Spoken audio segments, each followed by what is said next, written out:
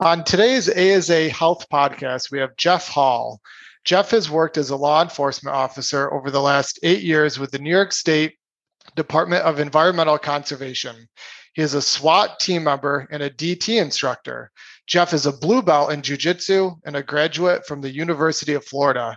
His most recent endeavor is running his new company, Thin Line Martial Arts, an apparel company whose mission is to promote martial arts within the law enforcement community.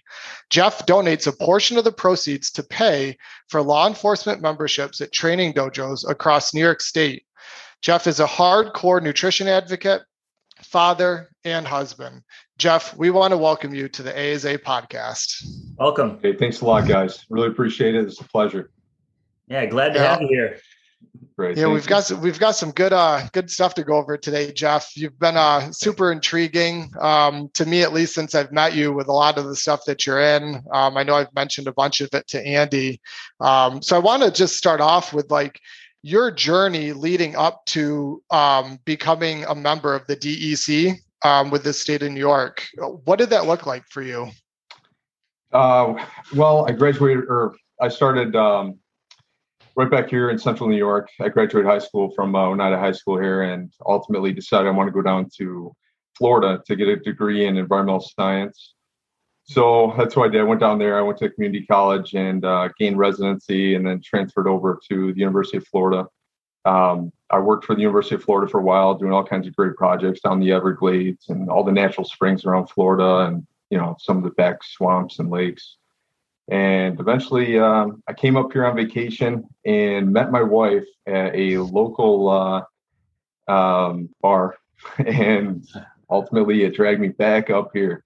So I moved back up here, got a job at a local environmental place, and they weren't doing too well. So ultimately ended up in Albany at another environmental science firm.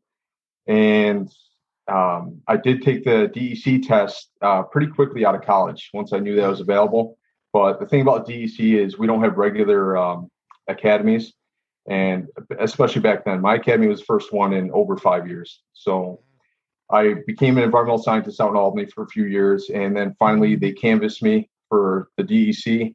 And yeah, I jumped in, both feet ready to go. And honestly, it's the best decision I've ever made next to marrying my wife. So that's nice. Yeah. What is the process to joining the DEC? I know, is there a civil service test and then an academy? Exactly. So yeah, you have to have certain credit. You have to have, I believe, 18 credit hours of environmental science credits. They give you a whole list of things that qualify: your biology and any kind of general chemistry. All those qualify.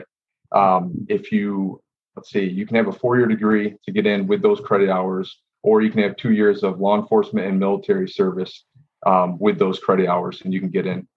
So your primary role, you said your primary role is chasing people that are doing things wrong up in state parks and things like that, in areas that should be conserved. So we're still state police. We're state DEC police. So we enforce all state laws, but we also protect, obviously we're specialists at protecting the fish and wildlife of New York and the environment. So, we're doing air quality, we're doing all your solid waste cases, we're doing obviously all your hunting enforcement, and then all your fishing enforcement across the state. And when I say fishing enforcement, I worked on Long Island. I worked on lobster boats, clam boats. You do everything, even guys recreationally clamming on the shoreline. We enforce that. The guys diving for oysters, we enforce that. So, there's a lot of duties to the job. So, but honestly, they're all fun. Man, yeah. Before we go on, I really appreciate what you guys do, because I do a lot of hiking and rock climbing and stuff in the Adirondacks up here, and we see you guys every now and then. Last year, a friend of mine and I were doing a night session, doing some nighttime rock climbing up in the Adirondacks, and we had some floodlights up there so that we could see the rocks. And a DEC guy actually hiked in because he saw our floodlights from the road.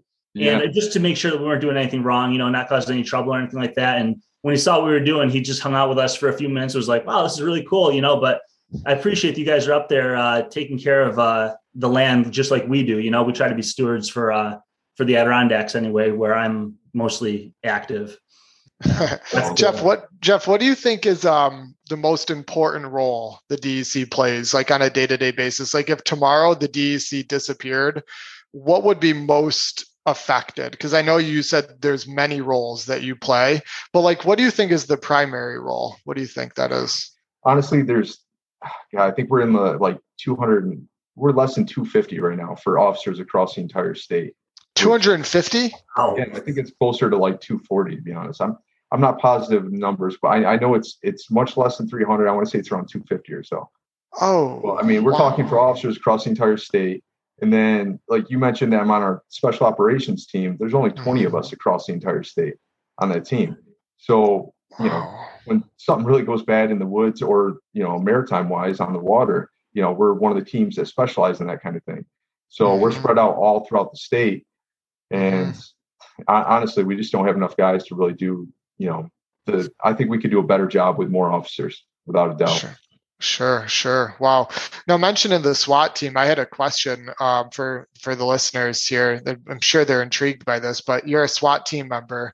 So do you have any like crazy experience that you'd want to share with people that maybe sort of shock them with what you've seen and done with that?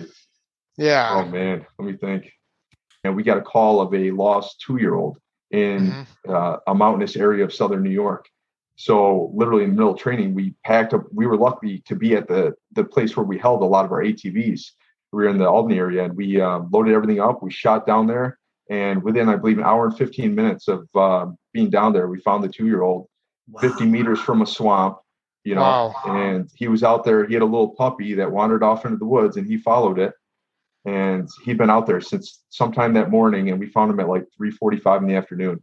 So, I mean, honestly, like, that was one of the most rewarding days of my job. Like, not to get sentimental, but honestly, when I have like a tough day on the job and I'm like, oh my God, like, just, if you're dealing with somebody and they really give you a hard time over something that's so simple, and you're just like, shaking your head at it. But then you have days like that and you're just like, man, so lucky to be doing what I do. So worth it. Wow. Yeah, 100%. Wow.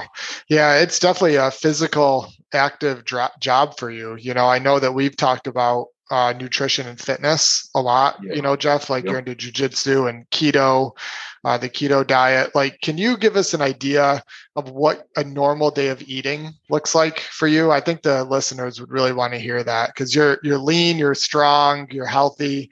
What's a normal day of eating look like? Not normal. To be honest, okay, it's the exact opposite of the standard American diet. Yeah, good. Standard American diet is 300 grams of carbs. That's like 2 months worth of carbs for me.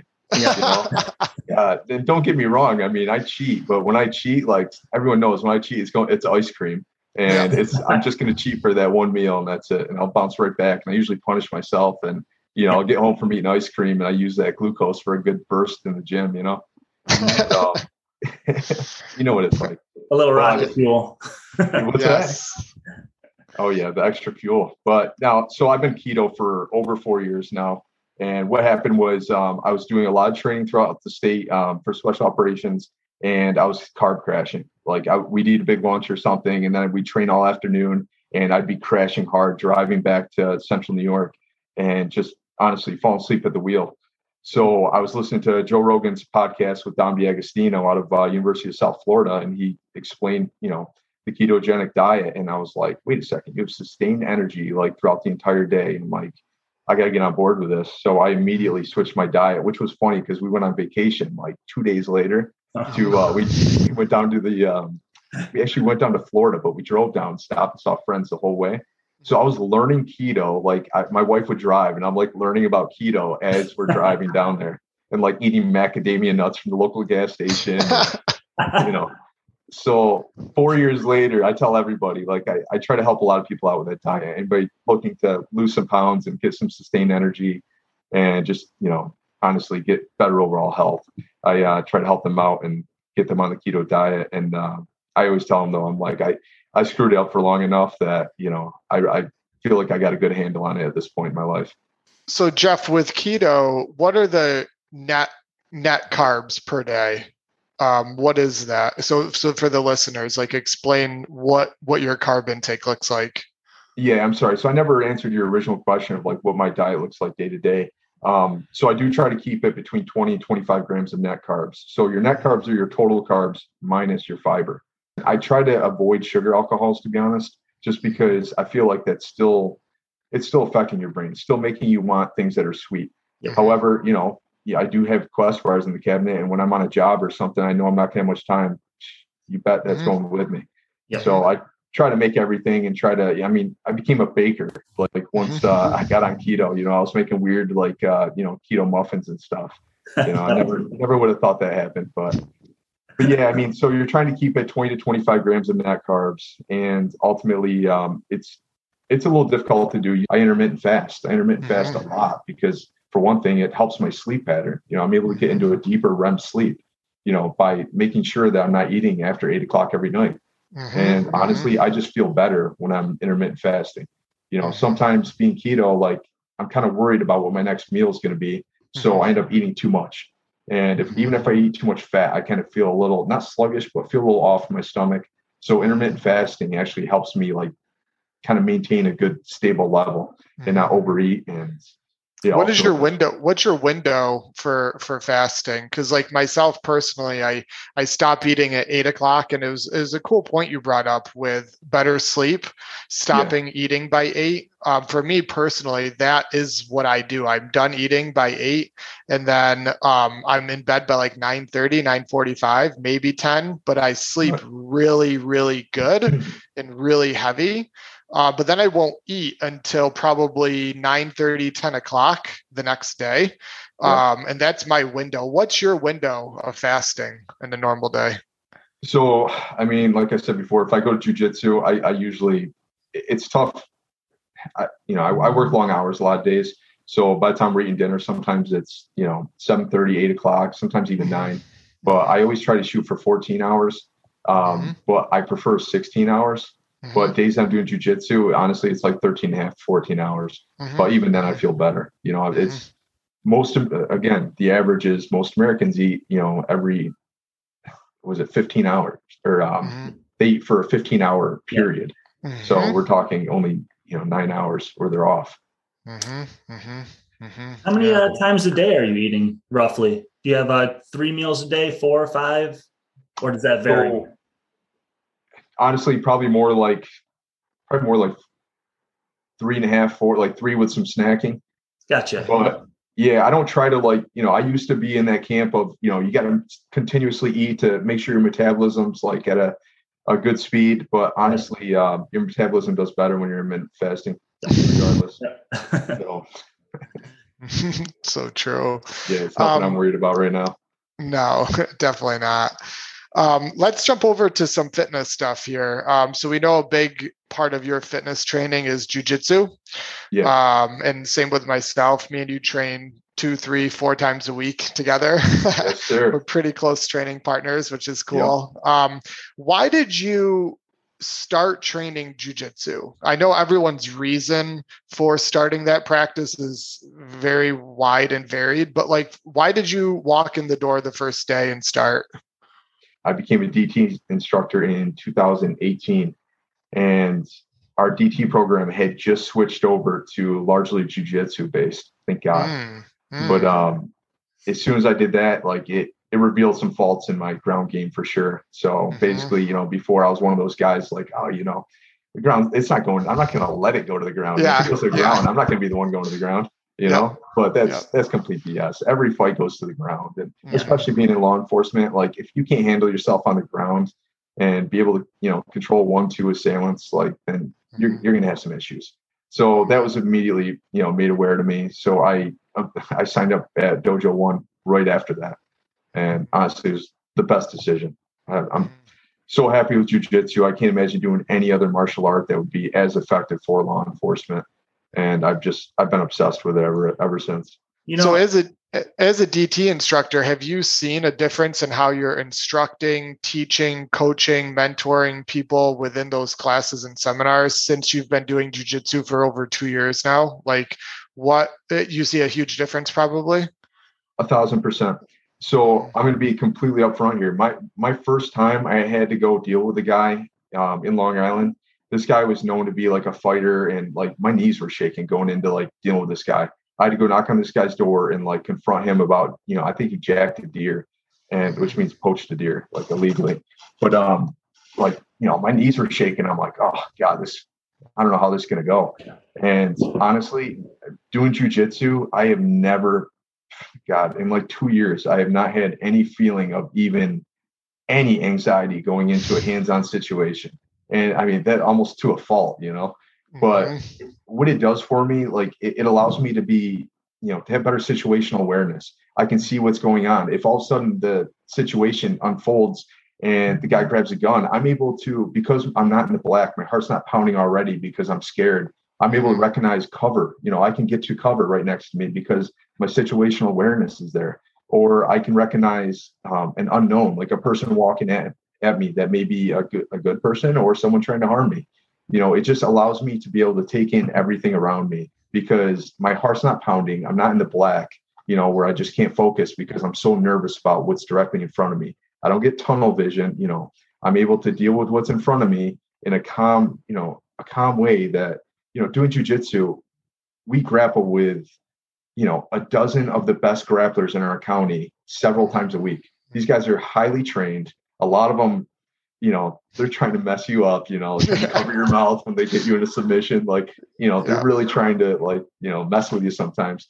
So these are guys that are highly trained. So, if I deal with these guys pretty well in the gym, I feel good against going against the average person out on the street. And even if they're trained, I'm ready for that. And, another thing is like being comfortable with discomfort. When you're in a position, you're in a gi and somebody's on top of you and they're our buddy Travis, he's like 300 pounds. When he puts all of his weight on you and he's like wrestling with you, trying to kill you, you're not in a comfortable position. So being comfortable with discomfort and be able to think through things and clearly get an idea of like, okay, this is what I need to do. I need to convince them to go this way, shift their weight so I can get out of it and go back this way. Like jujitsu has done all that for me. And in doing that, like I feel like out on the street as an officer, I just feel completely different than I did before. I just feel so much more secure. And not to say that someone can't, sucker punch me and, I'm not a Terminator out there or anything. I could definitely get taken down, I'm sure, fairly easily. It's just that I personally feel way more comfortable, which gives me, an advantage compared to where I was before. And that's the whole idea, is trying to be a better version of yourself every day. Do you predict that jiu-jitsu is going to find its way into law enforcement more? I heard Joe Rogan recently talking about how he thinks that every police officer and trooper should be trained in jiu-jitsu. It's just the most effective martial art to know when you're out there on duty. And he thinks that every law enforcement agency should be training in jiu-jitsu. Do you think you're going to see more of that in the future? Is it on the rise? Honestly, I think it absolutely is. I think it's inevitable. I mean, even if agencies don't want it to be, part of the curriculum, I guys like me, as soon as you face somebody that knows jujitsu, and it is incredibly humbling. Like after that, you're left with no other option than to get in there and train and figure out what the heck you're doing. Yep. So I really do. And, the more I'm out there in that space, the more I see, guys, as a special operations SWAT operator, like a lot of times we'll go on these big jobs, and after we catch the guy, we're all hanging out talking, and we're all BSing and having a good time, swapping like police patches and talking. And what comes up is like, oh yeah, I train at the local gym over here. Or when I'm out of town, I'll go and actually like call up these local gyms, and I'll train jujitsu at a local gym while I'm training for Maritime Tactical down in Orange County. But you find out that a lot of law enforcement are already in these gyms, and they're already training, and that it's just a growing trend. One thing that you mentioned, Jeff, which was really interesting, was that you find yourself more calm in those situations because of your experience, right? Doing, let's say, 15 live rounds at jiu-jitsu a week. So conflict and contact isn't foreign to you. So when you go through the door, instead of having a heart rate of 170, tunnel vision, jitters, you're at a 110, 120, ready to go to a 170 if you need to, but you're able to be calm, collective, and to think clearly and make the right decision. I think that is a really, really good point. Regardless of being, a superhero jiu-jitsu black belt, like we're blue belts, right? But having that ability to stay calm and collective and think your way through, talk your way through, and operate with that level of control, I think is huge. And I saw yesterday, Renner Gracie on Instagram posted, I don't know if you saw this video. There was a police officer with someone down, face down, and they were struggling really, really hard to keep this guy under control. They couldn't get handcuffs on him. The police officer was a big jack dude, but so was the guy he was trying to control. This skinny guy, like my size, like 165, 5'10", like walks up and controls this the guy that they're arresting, like with ease. He gets him in the figure 4 Kimura lock. He's got knee on his back, nice and gentle, and he's just. But his calm and collective. He was at probably a heart rate of 80, and he was walking the officer verbally through cues with like underhooks and different kinds of leverage points to get this guy in handcuffs. And it was amazing at how calm and under control this guy was. And the officer, who again was probably 60 pounds more muscle on this guy. He's a big guy. You saw this, right? Yeah. Yep. His heart rate was like probably 180. His face is bright red, and he was about to have a stroke. Yep. Yeah. The other guy, like you said, he was skinny, he was calm, and he wasn't dressed for it. Like, he's just like chatting away. He's like, grab the underhook, roll him here, and then he's like applying pressure, and he's not letting the dude move. And then he couldn't get his arm behind his head, and he's like, just hold on. He's just yoking that elbow, yoking it. He's like, it'll break, and then it pops through. But it was really interesting. You mentioned how like the calm, and you don't have the tunnel vision. I think that's a really good point. Whether you're in law enforcement or not, or a female on the street and you're in an odd situation, just having the ability to breathe, think and see things clearly because you're confident or somewhat confident of able to do things correctly. I think that's a really good point. Yeah, that lack of panic prevents mistakes from being made too, I mean, 100%. Yeah, that's huge. Yeah, it's true. And so I was saying earlier that like our, the DCJS program did switch our defensive tactics program to mostly jiu-jitsu based. So they did that now, I believe it was 2018. So I've been in a few incidents recently where, I did have to use those skills. And honestly, like it was great. Really recently, I had a guy, I took a guy down and was able to, leg lock him and hold him there and exactly what they show us. And he immediately knew what to do. And he went right to the head, put pressure on the head, exactly how we're taught. So that's another like good thing. Like if guys actually know what they're doing, and they are taught like the new DCGS curriculum and they actually pay attention, it's so great being able to work with 2 different agencies and where you can just, jump into a situation and you guys both know what to do. I was back, 3 years ago, I was walking into a bad situation with a guy and I go, I'll get legs, you get top. And he just looked at me and like, smoke coming out of his ears. I was like, all right, so this is what you're going to do. When we find him, this is what you need to do. But like, if guys are getting the DT training that they need right now, and even if you're not up on your DT, you should be up on your DT with your agency. But it just makes it so much better when you do end up working with another agency, if you're both on the same page. And that's the same thing like active shooter, now throughout the entire state, we're all trained the same way for active shooters. And, it just makes things so much more cohesive when there is an incident that's unfolding. But so hopefully it'll keep unfolding. Yeah, so your training in jiu-jitsu has turned into you building a company. I want to talk about that. Yeah. So I'm representing today. My man. Okay. Awesome. Company is called Thin Line Martial Arts. I'm an entrepreneur. You're an entrepreneur. So like, tell us about what Thin Line Martial Arts is. So basically, I started going to jiu-jitsu back a few years ago, but recently I started noticing there's more and more law enforcement in there. And I'm like, this is a great trend. We need to keep this going. And, again, everything we talked about today, I just wanted to start spreading awareness to those that didn't know. I want more people to know that jiu-jitsu really is. It's like it's like a superpower out there. Like I love it. Like I tell my 4-year-old all the time, I'm like, you want to be a superhero, learn jujitsu, dude. I will show you. But it's like the ability for someone so small to be able to handle someone much larger than them very easily. I was like, this is something that needs to be in law enforcement. I've been in situations firsthand where I've used it again and again and again, and it worked out very well.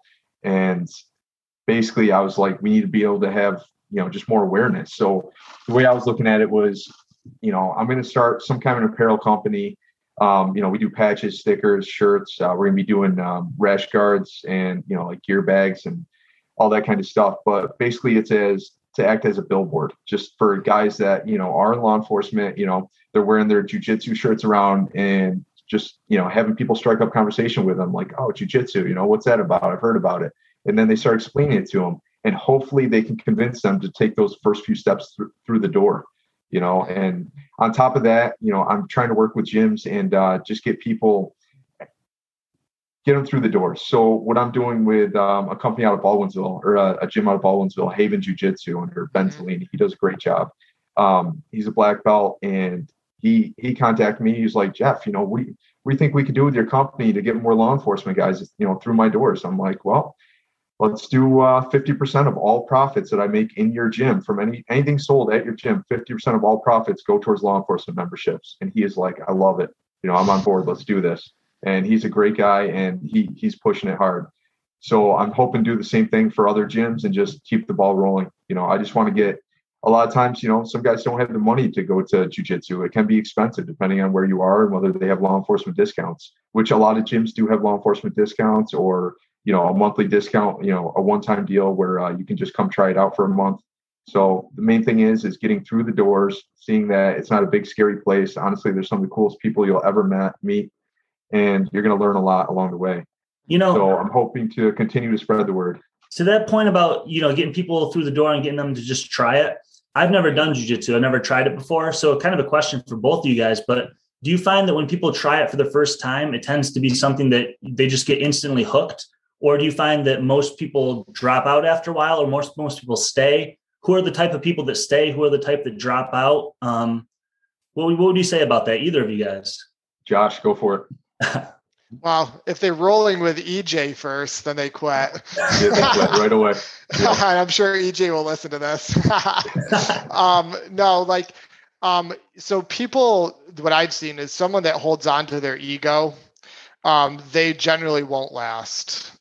So if you go in there thinking like you're a fitness dude and you're strong and this person is smaller than me or this girl can't tap me out or whatever, and then all 5 or 6 of your rounds are a nightmare for the first 3 months. Mm-hmm. And I say nightmare not being from a perspective of injury or anything, because not everyone, most people are. Yeah, it's very humbling. So unless you can reframe that in your mind, you quit. You will, say you've got injured or tweak or, I've got to work or this or that. But what I've found is a lot of it is you not being okay with tapping more and just being cool with like the process of what I call being calloused. Like you're just getting more calluses. And so now the people that I've seen last, and again, I'm only just under 3 years in, so it's not like I'm a huge veteran with this, but the people that are cool with learning, mm-hmm. they're methodically moving through drills. They're asking intelligent questions. They're okay with tapping. They're not going psycho every round thinking that it's a competition. Those people last. And I think they're in it more for the long haul. So Jeff, do you have another viewpoint on that? No, I agree 100%.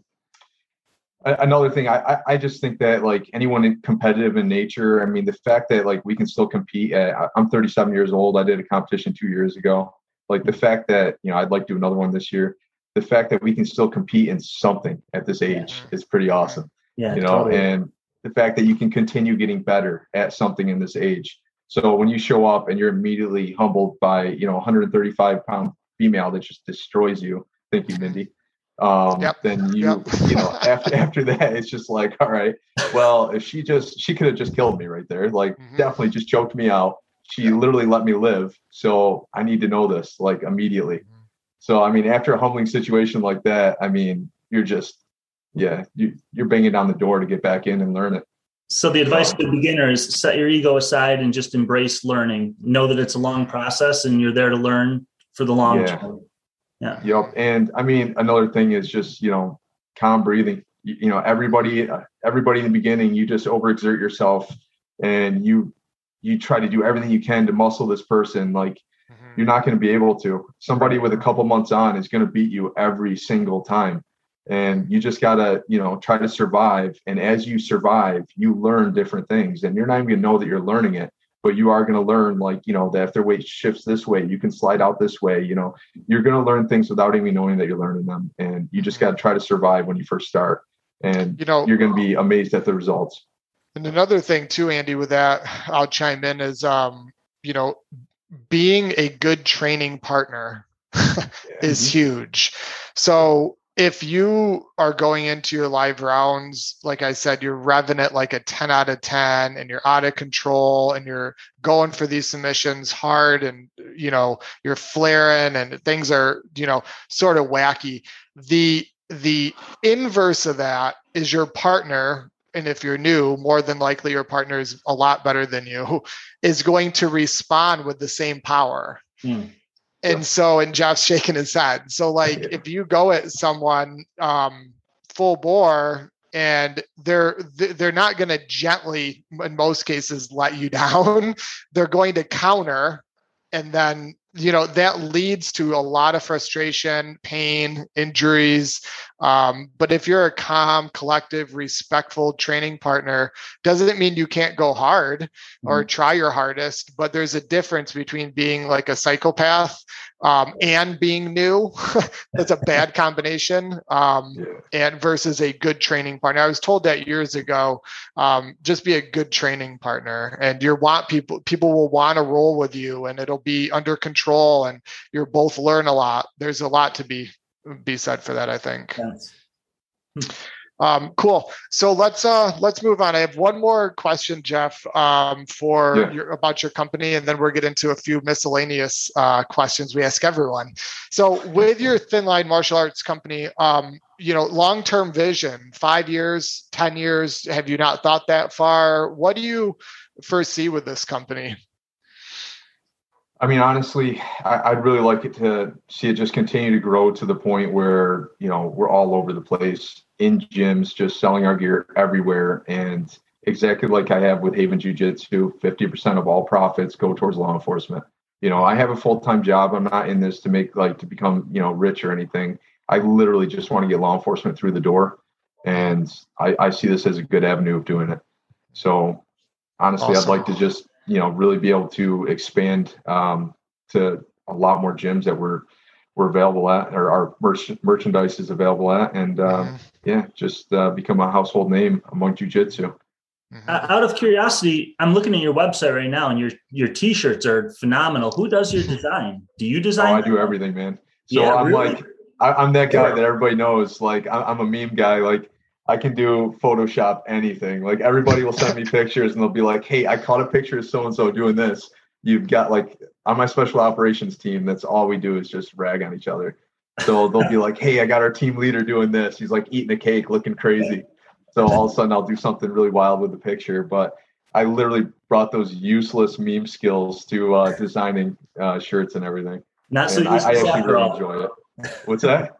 Not so useless after all. Yeah, exactly. But yeah, I so like we said, I'm a husband. I'm a father of 2 boys, and one of them's a 10-month-old. So I get, like, no one in this house gets sleep right now. So I usually take them 5 o'clock every morning.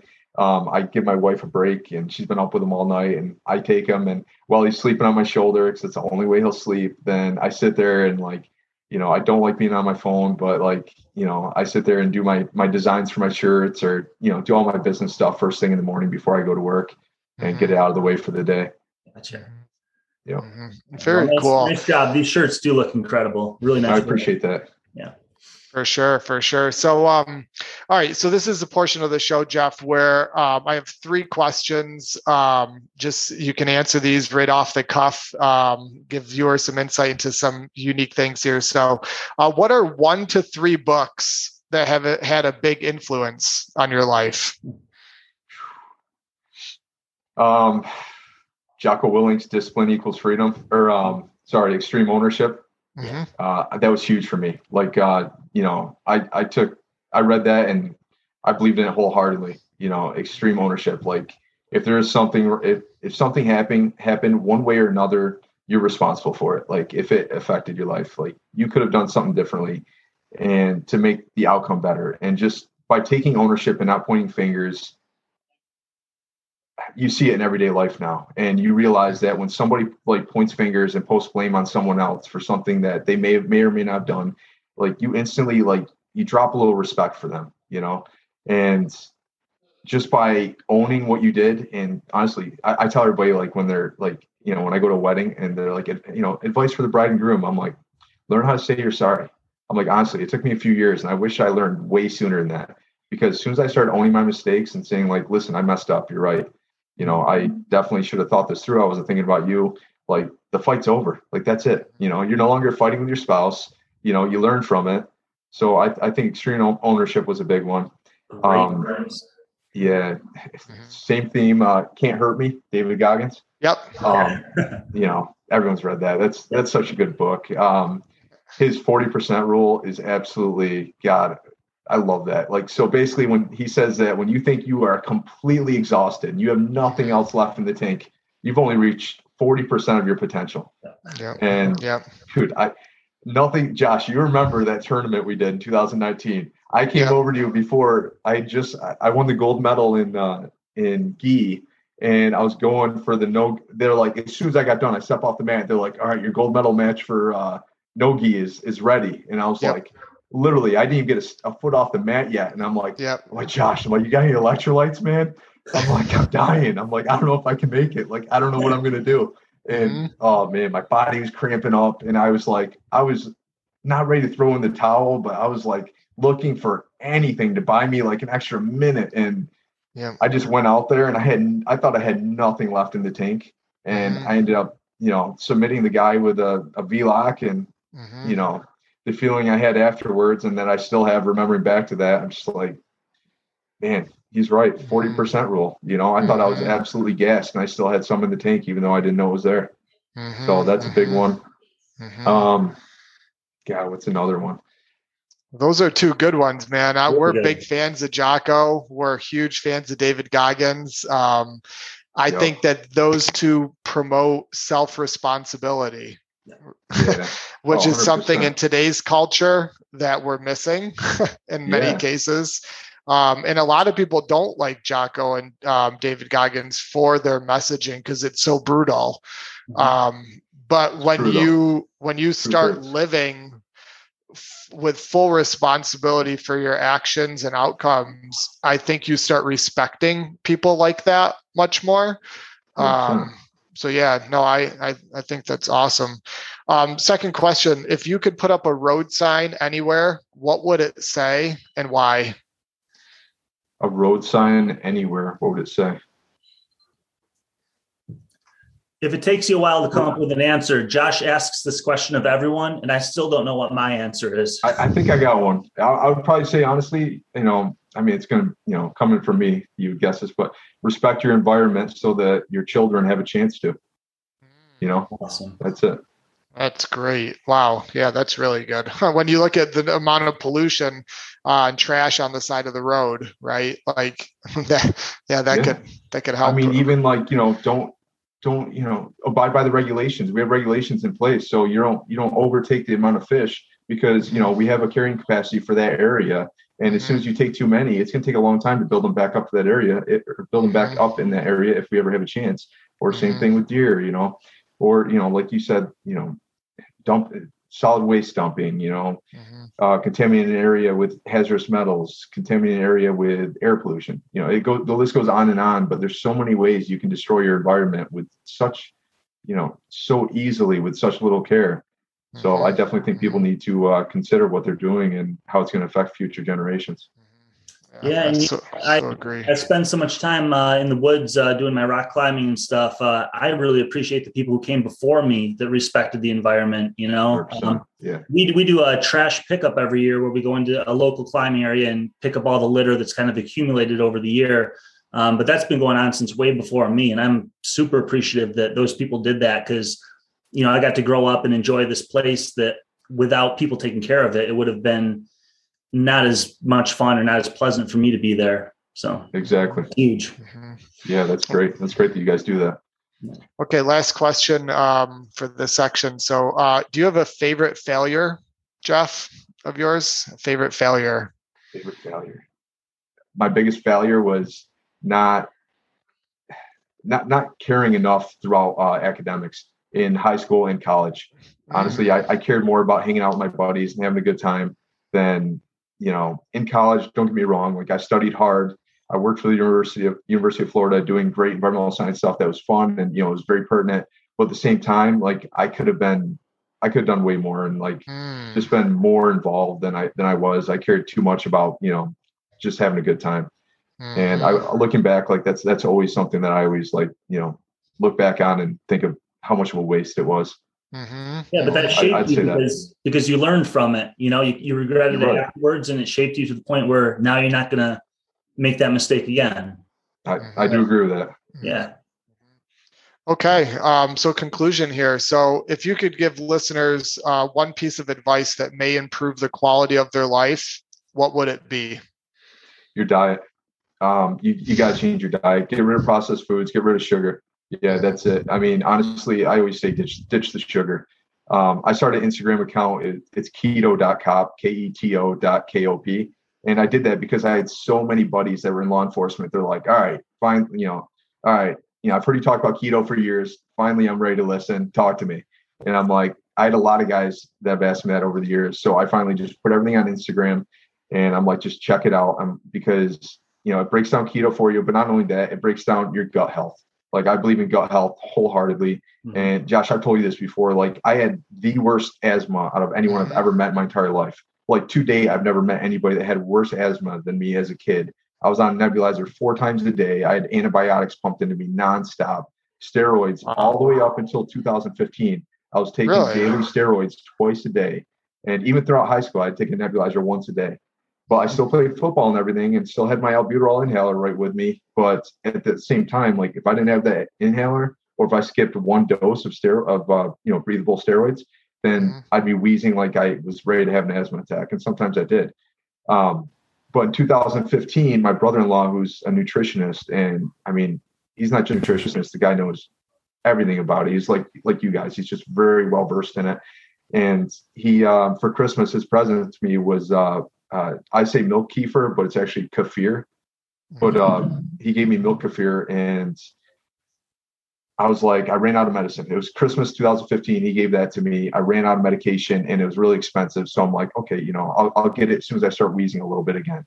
And a few weeks went by, and I'm like, what the heck? Like, I'm not wheezing at all. Continue drinking this milk kefir every single day, 1 cup of it every day. And all of a sudden, a few months went by. Same thing. Nothing at all. So then I started researching it, and they're talking about how your gut health is so in tune with your lungs and your alveoli function. And I was like, man, this might really, be something. At the time, my wife was drinking a lot of kombucha. So I started drinking kombuchas. And then once I switched to keto, I started doing like a water kefir that's lower in carbs.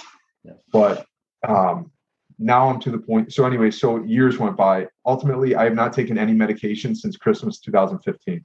So we're talking, it'll be 6 years this Christmas.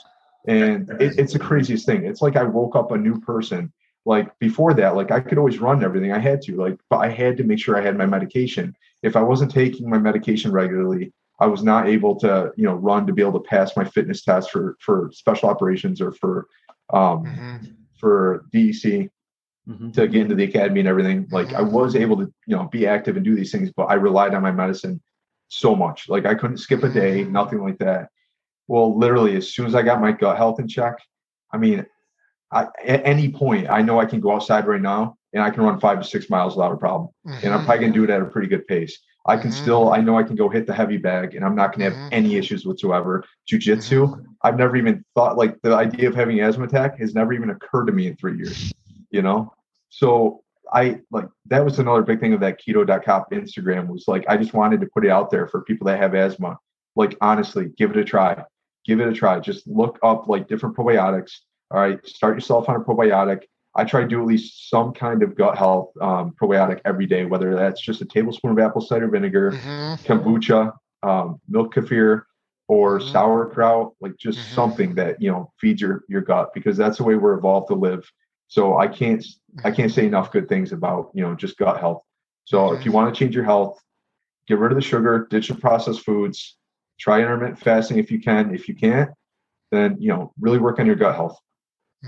Yeah. And I really want listeners to hear that too, because we always talk about how connected everything is in the body. And a lot of people wouldn't think that a change in your diet could alleviate an asthma problem, but it's amazing what things will fix, what issues you're dealing with that will resolve if you just, like you said, ditch the processed food, ditch the sugar, eat a clean, healthy diet, and actually nourish yourself. You'd be amazed at the things that you think aren't related to diet that suddenly improve. That's huge. Yeah, that's huge. Wow. I didn't know that, Jeff. That was that severe for you. That's quite a story. That is awesome. I appreciate the ability to share it, because honestly, I've given milk kefir to so many people. Anytime somebody tells me that their niece or their nephew or a family member has asthma, I'm like, listen, I'm going to give you something, you're not going to, it doesn't taste great. It's sour milk sitting out on the counter, with these like yeast and bacteria grains in there, eating the lactose out of it. So, throw it in a smoothie or something, but I know the benefits of it. So, I mean, honestly, like I eat the grains. I'll sit there before I'm running out the house. I'll swig it right out of the jar that's been sitting on the counter for 4 days. Usually I try to only have it sitting there for 24 to 48 hours, but sometimes it goes longer, and I just swig it and run. And I'm like, whew, running out the door. But it's funny, man. Even if I start having like asthma symptoms, like I'm allergic to cats, and go figure, my wife actually got her cat 1 week before we met 12 years ago. So, of course, I've had a cat for 12 years, even though I'm allergic to cats. But if I'm around it a real lot or something, and I haven't had milk kefir in, several days, then I'll start like wheezing just a little bit. I'll literally chug a cup of that, and my symptoms are gone within 20 minutes, and I'm good for at least like 3 weeks. It's unreal. It's absolutely unreal. And man, wow. People listening to this, if you're not inspired to get your diet in check, man, I'd listen to that again. That's awesome. Jeff, how can listeners learn more about Thin Line Martial Arts and purchase some cool ass apparel from you? It's just the website's the easiest way to go. www.thinlinemartialarts.com. You can purchase everything right on there. We accept all major forms of payment. We're also on Instagram. We're most active on Instagram. It's Thin Line Martial Arts. Just type, I believe it's thin_line_martial_arts.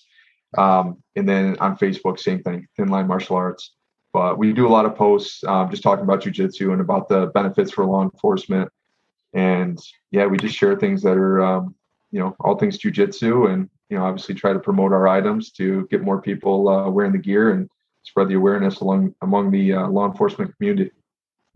Very cool. Very cool. Well, Jeff, this was great chat. Very insightful, absolutely. A lot of fun. Thank you for your time, and hopefully listeners took a lot. Oh, Josh froze up on us. Yeah, I see that. But we do really appreciate you being on, man. It was a really great conversation. And thanks for what you do too out there on the job. Thank you very much. And honestly, it's great meeting guys like you that are out there actually, recreating and enjoying nature like you do. So we appreciate everything you do. And I really appreciate the podcast you guys are doing. You're doing a phenomenal job and really putting out some good material out there. And I appreciate the ability to have a platform to spread some of this info. All right. Really appreciate it. Oh, Josh is back. All right. Hey, Josh, you're back. I don't know where I went. Thanks a lot, Josh. All right, Jeff, we'll talk soon, and thank you. Okay. All right. Thanks a lot, guys. Take care. All right. Bye. All right.